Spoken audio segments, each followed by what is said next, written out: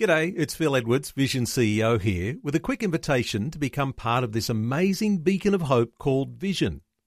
Together we can put our love into action to help people of all kinds build or rebuild their lives on the truth of God. Please consider the part you can play during our upcoming Visionathon appeal, remembering that it's your support that makes Vision possible, including this podcast. Vision Christian Radio is all about connecting faith to life. From inspiring stories about the struggles we all face, to helping you understand the issues going on in the world, to clear and understandable Bible teaching. All peppered with great Christian music, the latest news, and even a few laughs along the way. You're about to experience just a small part of what we do. For the full experience, tune into a Vision Christian Radio FM or AM station near you. Listen online at visionradio.org.au or download our free app. Lyle Shelton is the Managing Director of the Australian Christian Lobby and is joining me on the phone once again. Welcome, Lyle, to another week. Yeah, thanks very much, Tracy. It's certainly a week that people are focusing on terrorism, I suppose, at the moment with what's unfolded in Paris over the last few days. A lot of questions being asked, a lot of lives just snuffed out, claimed by ISIS, of course. So this is an extremist attack at its worst. I suppose, Lyle, people will now ask questions about Australia's intake of refugees in the wake of what Angela Merkel is facing because of one of those would-be terrorists said to have come through Belgium. Oh, Tracy, I think you've summed up the situation very well. I mean, this is just an unspeakable tragedy. It's barbaric. It's an abomination. And I think we're all shocked to have seen the images being beamed into our televisions and onto our smartphones from Paris as people were just gunned down mercilessly. In regard to refugees, I guess the situation in Australia is a little bit different to Europe, where the borders are essentially open in many countries, and Germany in particular has opened its borders to a flood of people coming in. In Australia, we've managed to get our borders under control, and we're able to bring in Syrian refugees, which is a good thing. And of course, they're coming through the processes where very rigorous security screening is being conducted. So I wouldn't hold the same fears with regard to Syrian refugees coming to Australia, particularly as the government has indicated they want to preference those who are suffering the most persecution, which in most cases will be Christians or Yazidis. Let's talk about, though, concerns that are in the marketplace about how refugees are vetted and how Australians can be assured that we will be safe, even though that vetting process is taking place. Yeah, look, I think even in the midst of tragedies like this, we still have to retain confidence in our governments and our security forces and border protection mechanisms.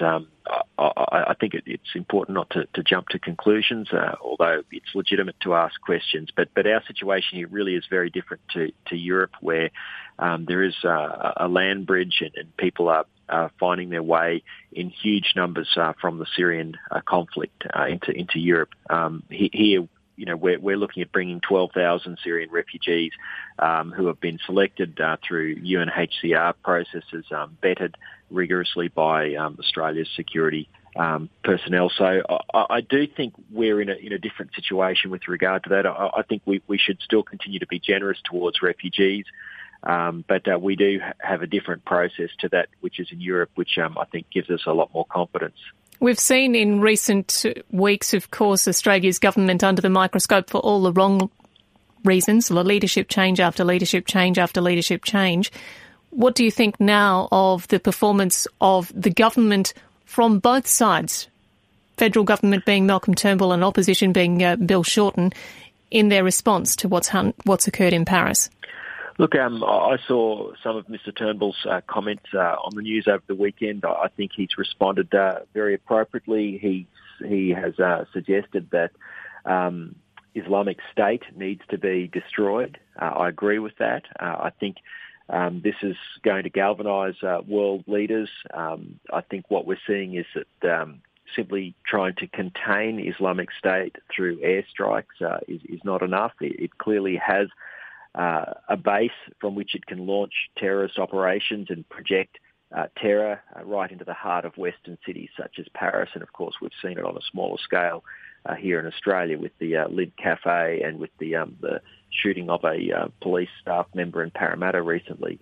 So this terrorist state does need to be destroyed, and it's interesting to see Malcolm Turnbull speaking like that. I certainly hope it does galvanise world leaders to up the ante on their response to IS. It's very difficult, of course, because they have civilians embedded in Syria and Iraq where they control territory. So this is a very, very difficult issue to confront. And Bill Shorten says this is not the time for politics. He's standing behind Malcolm Turnbull and his stance on ISIS. Yeah, and I think, in credit to Bill Shorten and the Labor Party, they have been bipartisan all along, both when Tony Abbott was Prime Minister and now with Malcolm Turnbull. Labor has supported Australia's deployment of the Air Force to the region to assist in the effort there to contain Islamic State. I think it's interesting to see commentators today saying that we really do have to address with greater resolve the ideological roots of this, and there's no doubt that in extreme Islam they are able to quote the Quran to justify their actions here.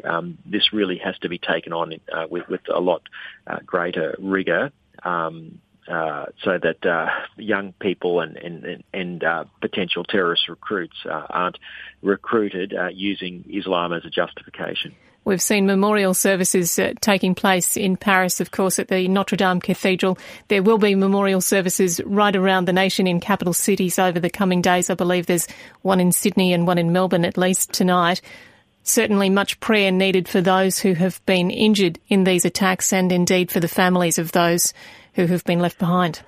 Yeah, look, I was just really pleased that in our church yesterday, one of the first things we did was our pastor got us all to stand and to pray for the situation in Paris and France. And I'm sure that was occurring in thousands and thousands of churches all around Australia. And there's much need too for various issues to be prayed about that are happening in Australia at the moment. Touch briefly for us, Lyle, if you can, please, on this situation involving the Anti-Discrimination Commissioner in Tasmania. Yes, this is quite a serious issue, Tracy, quite separate, of course, to this terrible news in Paris. But in Tasmania last Friday, there was a development in the complaint that's been made against the Archbishop of Hobart, Julian Porteous, who along with Catholic bishops all over the country, distributed a pastoral letter just outlining the Church's teaching on marriage. It went home to the parents of children enrolled in Catholic schools, just to explain where the Church stands on the issue. It's very beautifully written. It's not offensive in any way. It says what you and I would believe about marriage and its importance to children in particular, that they should have a mum and a dad wherever possible. This has been the subject of a complaint by a transgendered candidate for the Greens political party, Martine Delaney. And on Friday, the Anti-Discrimination Commissioner ruled that Archbishop Porteous and the Catholic Bishops' Conference have a case to answer, and this is likely to go to court. Now, this is quite chilling because the idea that you might end up in court for simply talking about the Christian view of marriage should be a worry to any Australians who believe in freedom of speech. Certainly, given that we're looking at a plebiscite or a referendum after the next election on the issue.